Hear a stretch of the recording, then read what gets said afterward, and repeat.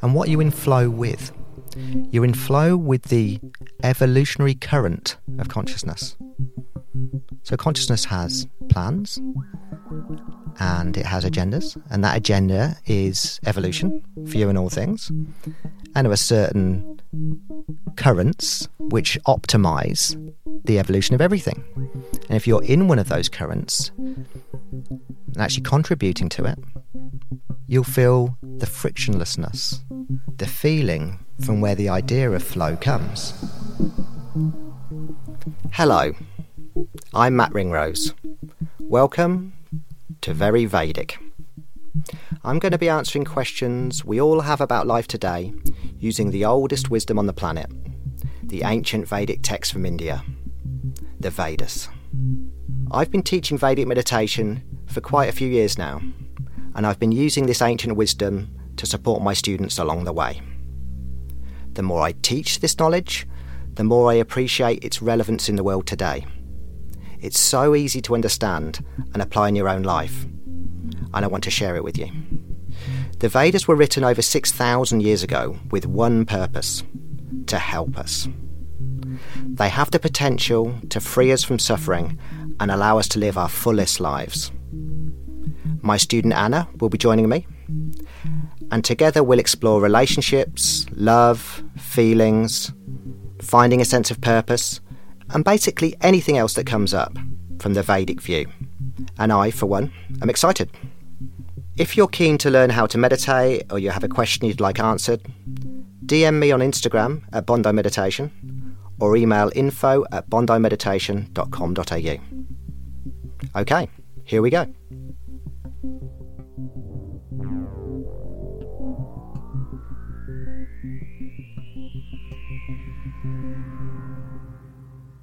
Hello, Anna.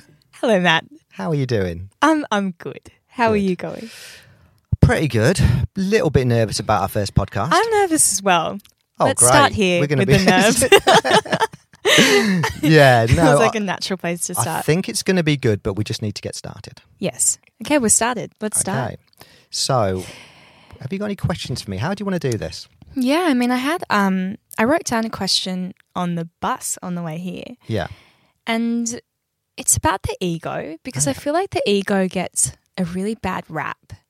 And I don't know, maybe that's it. It's true that it should get a bad rap. Maybe, you hear that it can hold us back, it can make us small, it can kind of stop us doing the things that we want to do. I just want to kind of expand on the ego, especially in terms of my question is there good parts of the ego? Are there parts that is there anything about it that's actually trying to work for us? Well, it's a great question, particularly in this context with the Vedic view, because the Vedic view of the ego is it's not a goodie or a baddie. It's a neutral receptacle, if you like, of ideas about ourselves, which give us an idea of what our identity is. So, in order to explain the Vedic definition of the ego and how it works, and how it's kind of like Switzerland, it's neutral, we could look at the analogy of the babushka dolls. You know, the Russian dolls that fit inside each other, getting smaller and smaller. Okay, so let's look at that. So what these represent in this analogy are the increasingly subtle layers of ourselves. We start with the outside as the most gross, the most manifest layer. And then we come to the body, the human body itself. And that could be the first big doll.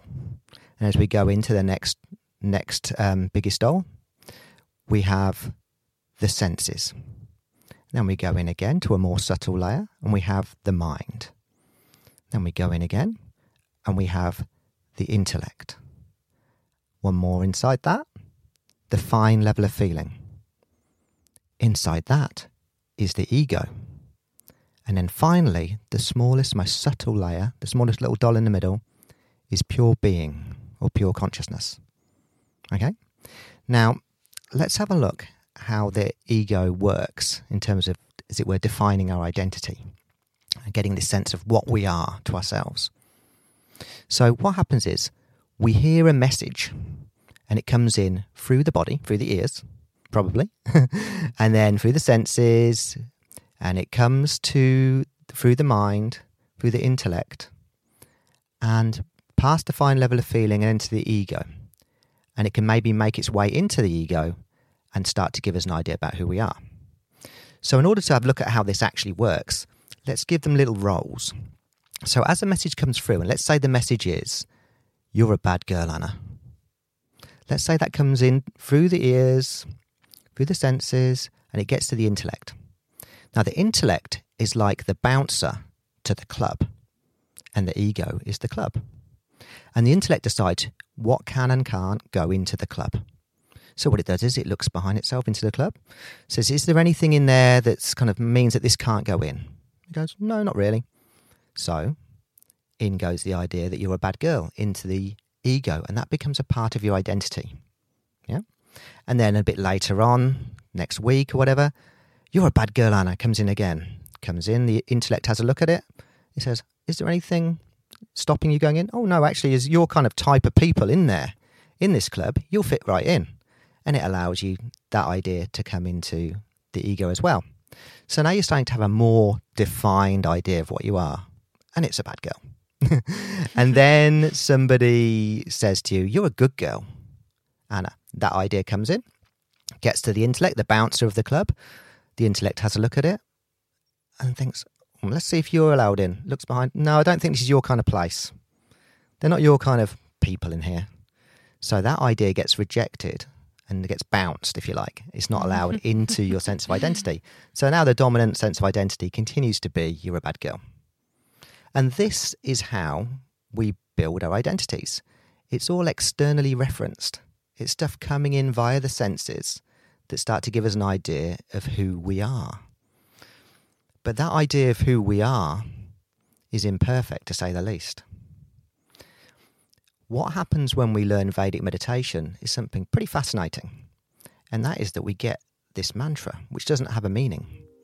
That comes in through the ears, through the senses, gets to the intellect, doesn't mean anything. So the intellect can't really stop it from coming in. It doesn't understand it. So it sneaks past the bouncer. And for the first time ever, it actually sneaks past the ego. And the ego looks inside rather than outside for the first time for its identity. And what does it see inside? That most subtle layer within us, being. And this layer has all sorts of beautiful qualities to it.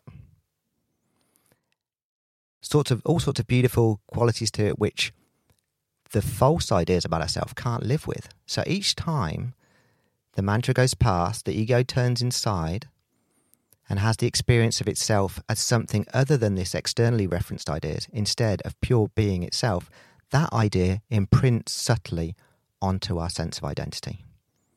And then the mantra comes back out, and later on it goes back in, the ego flips around again, has that more of that idea or more of that sense of identity of ourselves as pure being, pure consciousness, rather than these ideas about ourselves. And over time, that starts to become the dominant impression, the dominant self-identity. And these other ideas like, Anna's a bad girl, they can't coexist with that. So those lower vibration ideas start getting ejected, and you start to have a clearer perception and experience of yourself as the truer reality of yourself, as being. So you see, does that make a bit of sense? Yeah, it does. Yeah. So within each ego there lives being? Is that what you would say? It's an interesting way of putting it. So this is all, the babushka dolls are an analogy. But whenever we talk about anything from the Vedic view, we always start from, and it always permeates the whole discussion, the idea that there is only one thing. Okay? So, and these are levels of subtlety within that thing. So as we sit here now in this room, there's a manifest reality. There are chairs, table, sunglasses on it, a bottle of aftershave as it happens. Very important. Very important. But that's the most manifest, the most gross layer. But what else is in this room on a more subtle layer? Are you asking me? I'm asking you, yeah.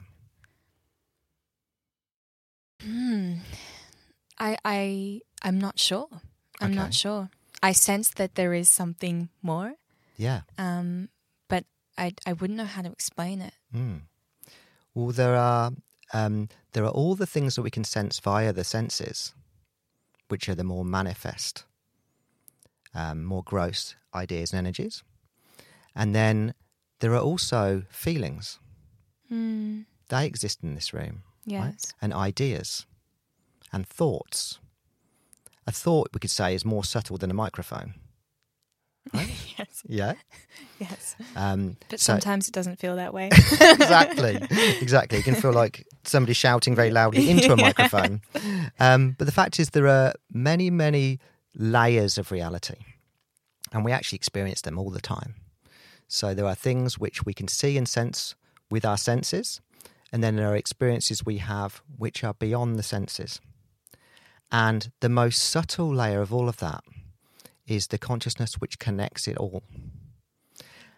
So the subtlest layer within us, which also, by the way, happens to be the truest in the sense that it's the one that never changes, is that everything is one thing. And so the ego is a more manifest, more expressed level of reality than that. But what it does is it has the experience of the deeper truth via the meditation. So does that answer your question? Yeah, it does. And I guess, like, to expand on that, when it does sense the deeper truth, is it happy to kind of renegotiate how it's been living and what it's been believing in? Is it happy to change? Very, very good. Yes, absolutely. The problem here is not the ego. The ego is neutral and will take on the new information. But something's out of the loop here, isn't it? And that's the intellect. Because the intellect is only aware of what's coming in from the outside. Right? Right. So this new idea is sneaking in the back door. The intellect isn't aware of. So you can have a new sense of identity, which is on a very deep level, on a level of being, an experience, but still have some very mistaken ideas. I so understand that. Okay, that's good. So a very mistaken intellect, which can continue to cause you suffering and deny the truth of what you are. Yes.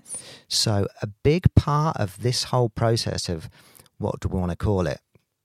Getting more enlightened, just feeling happier, releasing yourself from suffering, all this journey, which the meditation that we both do is all about, there's a big component of that. And that's what this whole series is going to be about, which is rather convenient that you asked this question, which wasn't staged, No. which is about giving the intellect bouncer guy thing evening classes.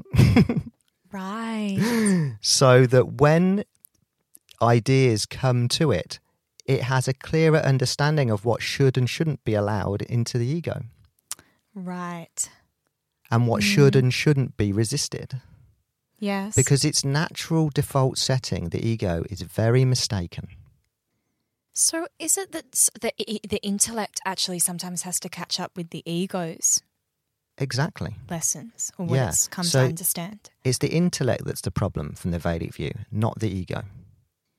So I guess the next question would be, what do the evening classes look like? I mean, people can come to your evening classes at the meditation centre. Well, they look like this chat is going to hopefully start to form into, what it's going to start to form into. So what the evening classes look like are gaining an understanding of the true forces of nature, the true laws of nature, of cause and effect, if you like, of what's actually happening under the surface, and which actually controls all this activity on the surface. And when we start to become familiar with those and understand them, we can work with them rather than against them. And the result of this is less friction, less suffering, and greater advantage and progress. Yes. Yeah, okay. So how about the intellect? Is it happy to be corrected if it's given a strong case? It actually is. That's the thing. What the intellect needs is experience. If the intellect can be shown through repeated experience that there's a better idea than the one it's been using all this time, then it will correct. It will correct itself, and it will start to kind of claim credit for that idea. And it will start to use that as its administrative logic, if you like.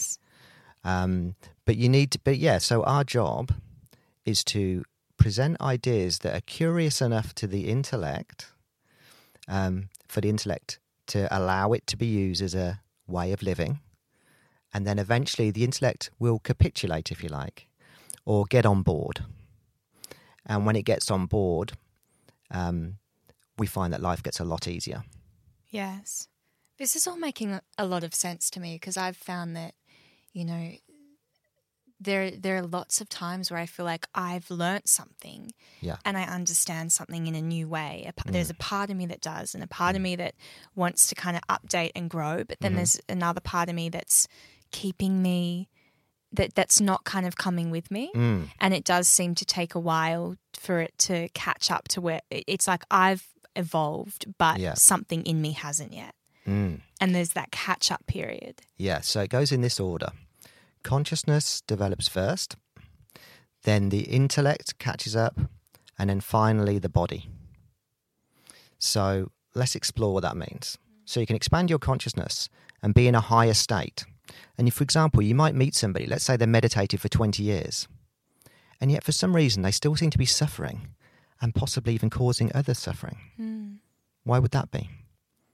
Somebody meditates for 20 years, you've had all that flipping of the ego to experience itself as being. So you're experiencing yourself as being, right? And how could being be anything other than wise and loving and not in the market for suffering? Well, that would be underestimating the power of the intellect, the mistaken intellect. Right. And also it would be underestimating the power of what we might call samskara. Meaning the mind grooves, the very, very established response patterns that are formed due to previous stresses and previous traumas. Yes. Okay. So let's have a look at how we might be able to undo those things. So you meditate, and this is a really good start. And you start to have an experience of yourself as something other than the mind and other than the feelings and other than the thoughts. And that's a good start.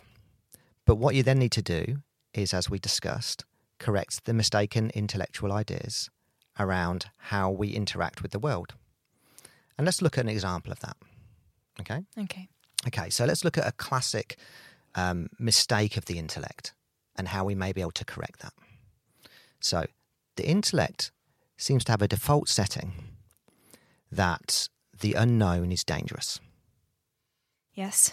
Yeah, I know that. Yes. Yeah. So there's a new situation and you clam up and you, depending on how powerful the feeling is, you might not even do the thing which you feel like you should because it's just too unknown and too uncomfortable. Yes. Okay. And that seems to be there. And that's based on some kind of idea of survival. Because there's some sort of logic there that the more dangerous places, the more unknown places are the more dangerous places because you might not be able to deal with what's there. So I'll try and disprove that now from the Vedic perspective. So the Vedic view is that there is no such thing as good and evil, at least not in the polarized normal sense. Instead, there are three interbalancing, interrelating forces which exist in everything. Sometimes one of them's primary, sometimes another one of them's primary, and so on. And those three forces are creation, maintenance, and destruction. Okay. Now, to live a happy, healthy, useful life, we need to be prioritizing creation. That means we are moving into the unknown, doing fresh, innovative things. And as long as we do that, then maintenance is in That means that creation's in the primary position, maintenance will be underneath in a secondary position, and third will be destruction at the bottom. And as long as we're doing that, we tend to find that obviously destruction plays a lesser role, and we have reasonably free and abundant and enjoyable activity. And we're becoming pretty useful as well. But what we tend to do, human nature is, we do that. We step into the unknown, something great happens, and then we go, oh, I like this. I want to hold on to this. Yes. Might be a job, might be a relationship, might be a status. So we do. And then that means we're moving into maintenance. So maintenance now becomes primary. And destruction always stays next to maintenance. So now destruction's secondary and creation is now third. So it's not playing much of a role. And you start to think of examples of how this might apply in your life. Yes. Maybe relationships is a good one. And so you start to, nature doesn't like this. It doesn't like stagnation. So maintenance, too much maintenance, things are not flowing. And actually there's a word in Sanskrit, ama, means non-flow, which describes the kind of build-up of negative toxins. Okay? So what it will do, nature will start to give you a few little clips around the ear, like a few warning signs. You'll feel a bit uncomfortable. Maybe you'll feel mentally or physically not great, or well-being might go dip a little bit. Maybe abundance dries up a bit. If you don't take notice of these clues, you get the punch in the face. Yes. And the punch in the face is nature saying, okay, well, you don't seem to want to remove those things which have become irrelevant to your evolution. I'm going to do it for you. I'm going to do it for you. And so now we've got destruction at the top. And destruction isn't evil, but it removes all the things which have become irrelevant for your evolution that you haven't removed.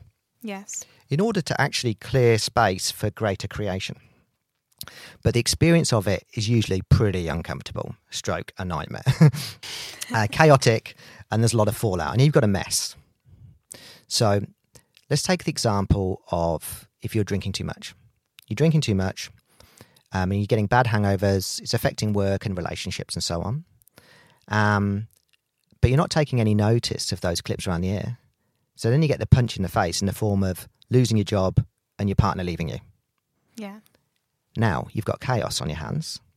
So what do we do when we're presented with chaos? We have to get creative to fix it. So then creation moves back to the top. And we have to do something new. Let's say in this case, go into rehab. Yes. And completely sort ourselves out. So you see, that's a creation cycle. Now, the purpose of me telling you that was to prove this point, that the unknown is not the dangerous place, as the intellect likes to say it is.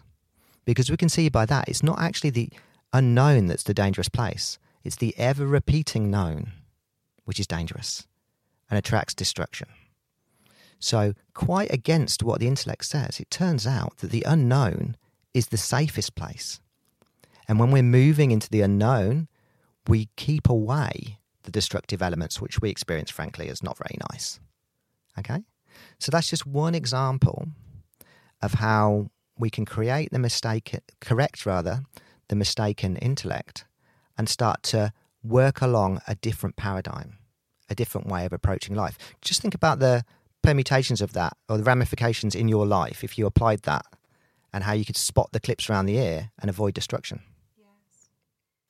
So for example, in this situation, you could keep doing something that you could every day choose to move into an unknown thing that you perceived would be of value. Yeah. And by doing that on a daily basis or consistently, the intellect would update. Mm-hmm. Well, yeah, so this is where it starts to move into its nuance and how you do it. So it's not like you need to chuck out the baby with the bathwater constantly. It's not like you get a new partner every day, for example, is it? I hope not. So some things remain relevant.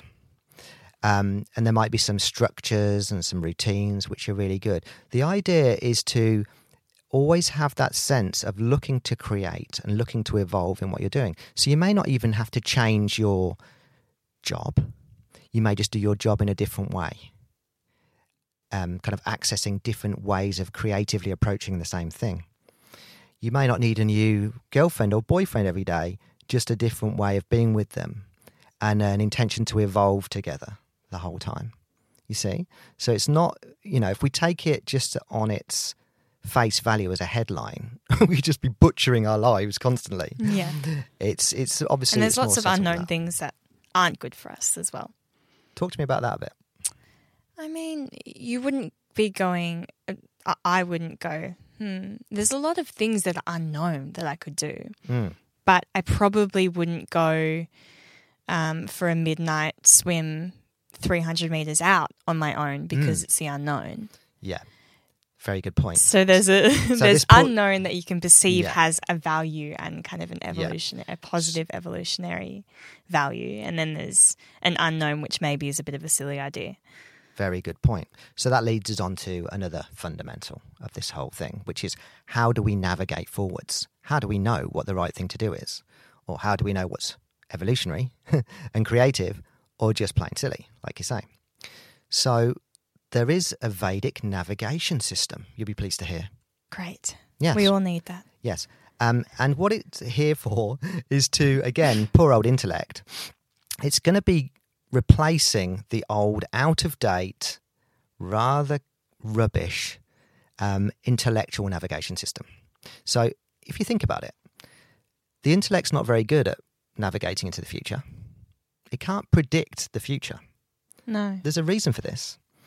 The intellect is fed by the data from the five senses, which it can crunch and work stuff out from. And it also has an idea of what worked last time. And all its decisions that it helps us make in terms of navigating into the future are based on that. But none of that information actually shows what's going to happen in the future, right? So what you'll see if you look back in your life is generally those decisions about how we plan and move into the future based on the intellectual ideas, they're pretty much guesswork.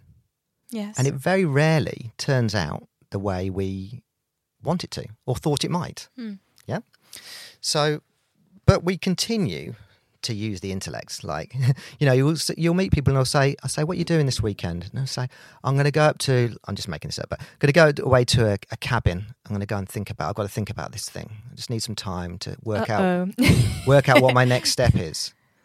And look, that might be one way of finding space for the truth to arise. But if it's just lots of thinking, intellectual thinking, it's unlikely that's going to bring the right answer. So, what do we do instead? Is there an alternative? There is. And it's one that we all know about. It's not, we're just going to refine it and kind of justify it here and kind of help prove it a little bit maybe. But it's basically gut or intuition. And a Vedic term for this is charm and following charm. So the principle, the theory is that the universe is constantly communicating with us. It's always showing us the right thing to do. And by the right thing, we mean the most evolutionary thing for you, and in turn for the rest of all of creation, all of the universe. And it communicates that to you in a very simple way, by giving you a little feeling when there's a proposition to act. And the little feeling is a little pull in the direction of the thing that's best to do. And how would you describe it? Lots of ways. It's like a little whisper in the ear saying, go on this one. Or like a little tug from your heart towards it.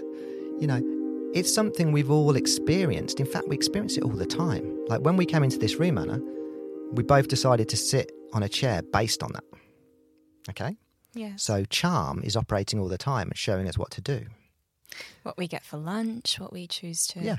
Yeah, where we choose to walk to, maybe when we go on a morning walk. That's right. This is all potentially charm.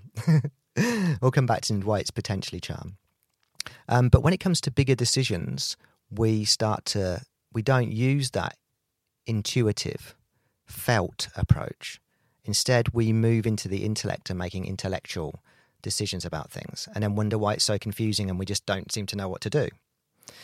So the Vedic idea, the Vedic theory, which you can just make a lifetime practice out of, is when there's a proposition to act and there's proposition A and B, simply go with that which feels like it's pulling in the direction straight away. There's a raw, palpable feeling which comes at that moment. It doesn't last long, And if you don't listen to it and start going into the intellect and working it out again, you've lost the connection and you're back to guesswork. But if you get into the habit of feeling that feeling and then leaping before you look, you'll start to find, well, you'll do your own research, but you may start to find, and my prediction is, that you'll move with more frictionlessness. You'll find greater support of nature. You'll find that things seem to be conspiring to help you more, and your general experience is more one of fulfillment and easy flow. So this is the idea of following charm. And in the case of, what's the most creative thing to do, they're totally aligned. Charm is creation. Okay. Charm is creation. Okay, so you're down on the beach at night and whatever, it's shark time.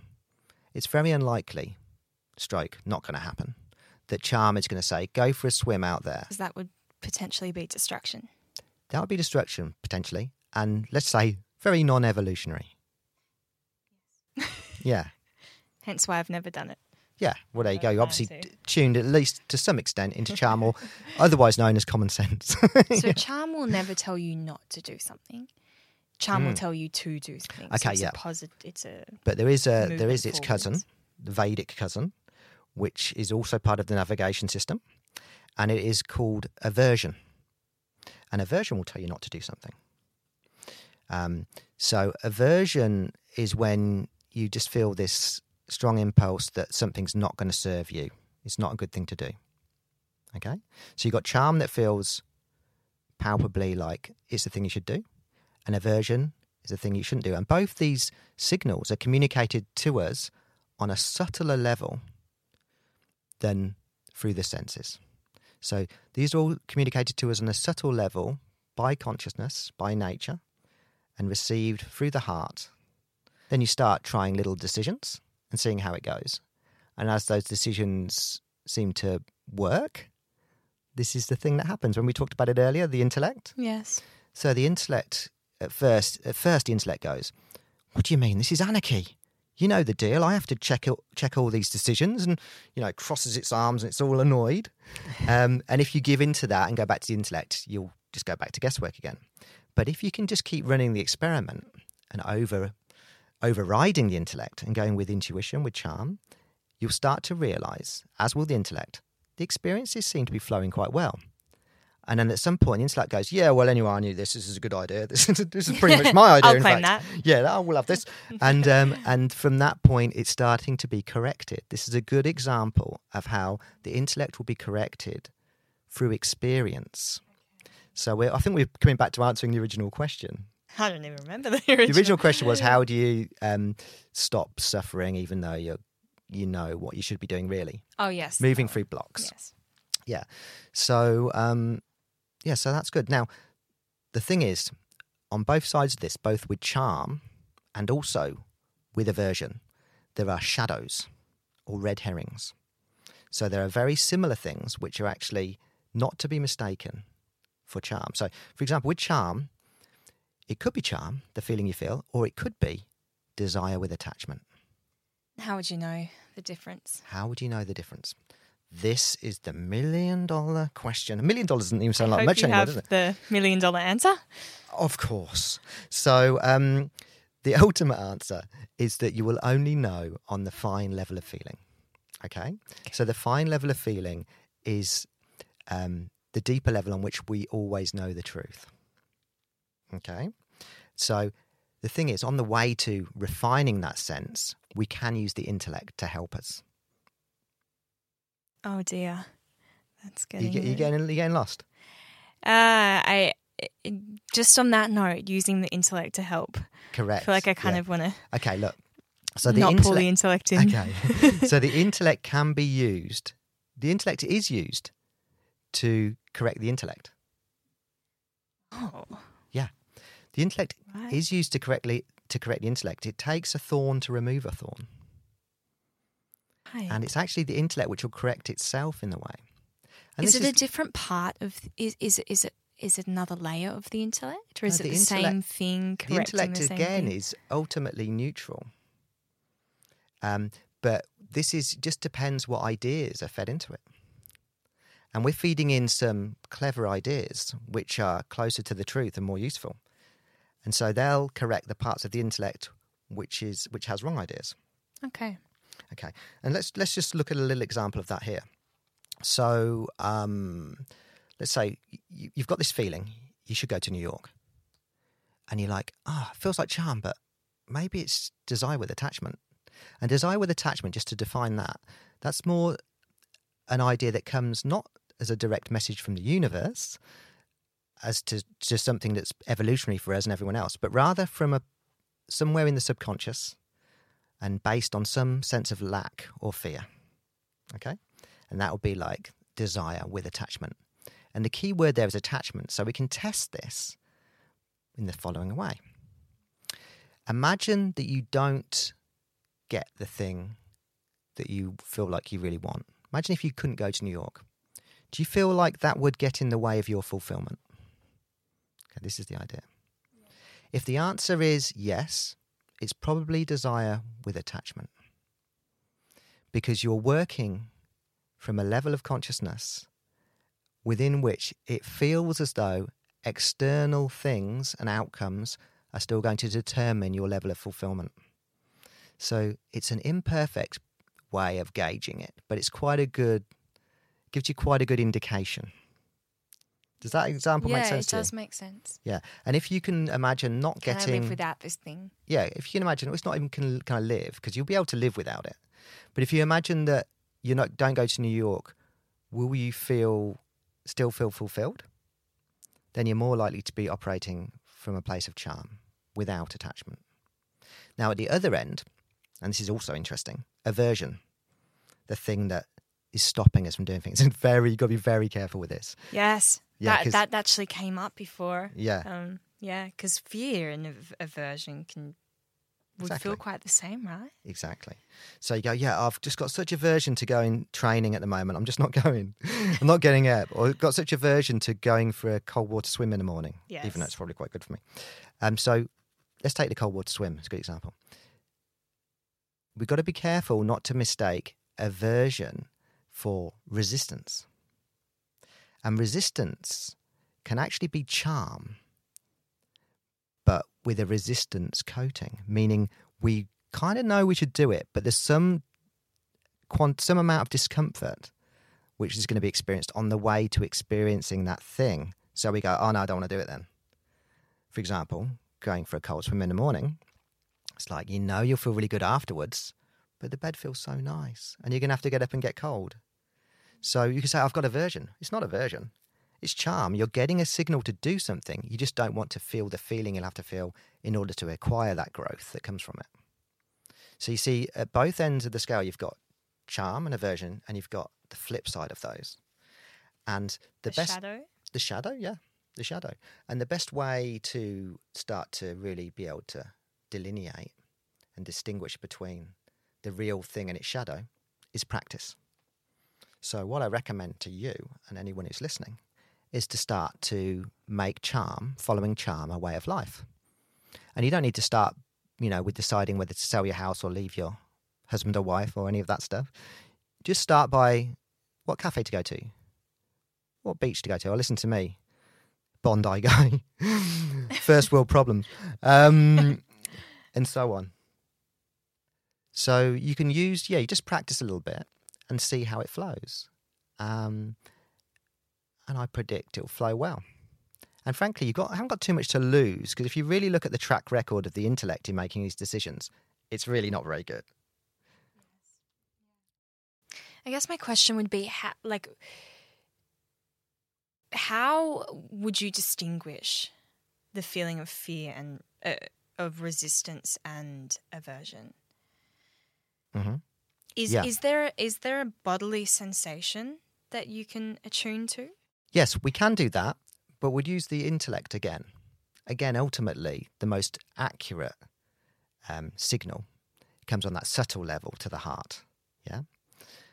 But on the way to doing that, we simply ask ourselves the question, just a little bit of inner inquiry. An inquiry is, just as it sounded, is this something I should actually do? But I'm just scared of feeling something along the way. And it sounds so obvious, but that inner inquiry is all it needs. And you should know. Activate charm, right? Tell me about that. What do you mean by that? Well, if you ask, is this something I should actually do, or should I run from it? Charm could potentially be activated in that moment and go, yes, you should do it.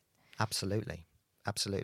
It's an inquiry into the truth. A sincere inquiry into the truth can enliven a clearer signal. So I guess the focus can be on the inquiry. Asking really good questions. Asking really good questions yourself.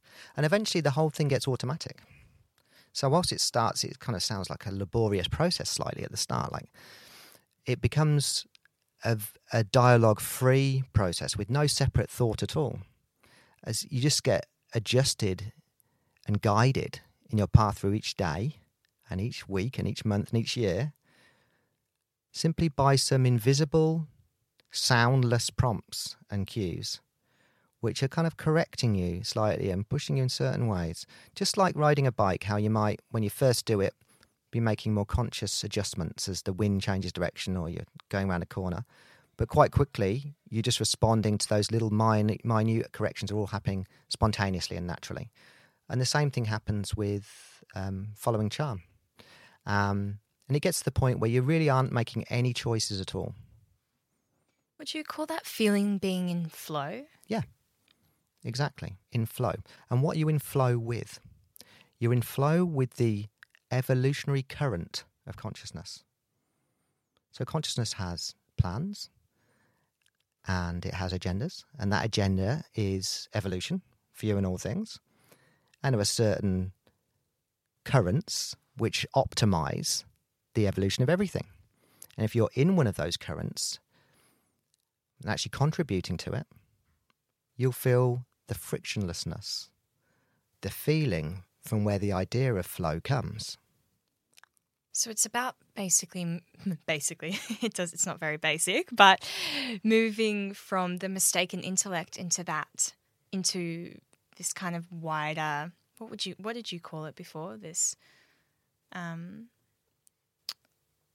this agenda. What is it, like a God conscious agenda of what you should be doing with your life? Yeah, so you're moving from an individual agenda, which most people have based on a kind of neediness about meeting certain bodily impulses. Feelings, pleasures. Yeah, pleasures, impulses, ways of feeling comfortable as an individual, and aligning with the the agenda of the universe, which is to create a perfectly correlated, ever-progressing evolutionary pattern for yourself and all things. And so, in other words, playing the role that the universe wants you to play in assisting with everything. So, an overall benefiting the overall organism rather than just yourself. And guess what? It actually feels better as well for you. Yes. Yeah. Well, I think we have to finish there. Yeah. But thank you so much. Is there anything else you'd like to say before we do finish? Can't wait for the next one. Me too. Okay. I'm excited to see where we go. Thanks, Anna. Thank you, Matt. Bye. Thank you for listening to this episode of Very Vedic. Produced by Studio Offline, technical production by Podpaste, original music by Al Royale. If you're keen to learn how to meditate, or you have a question you'd like answered, DM me on Instagram at Bondi Meditation, or email info@bondimeditation.com.au. Until next time, Jai Guru Dev.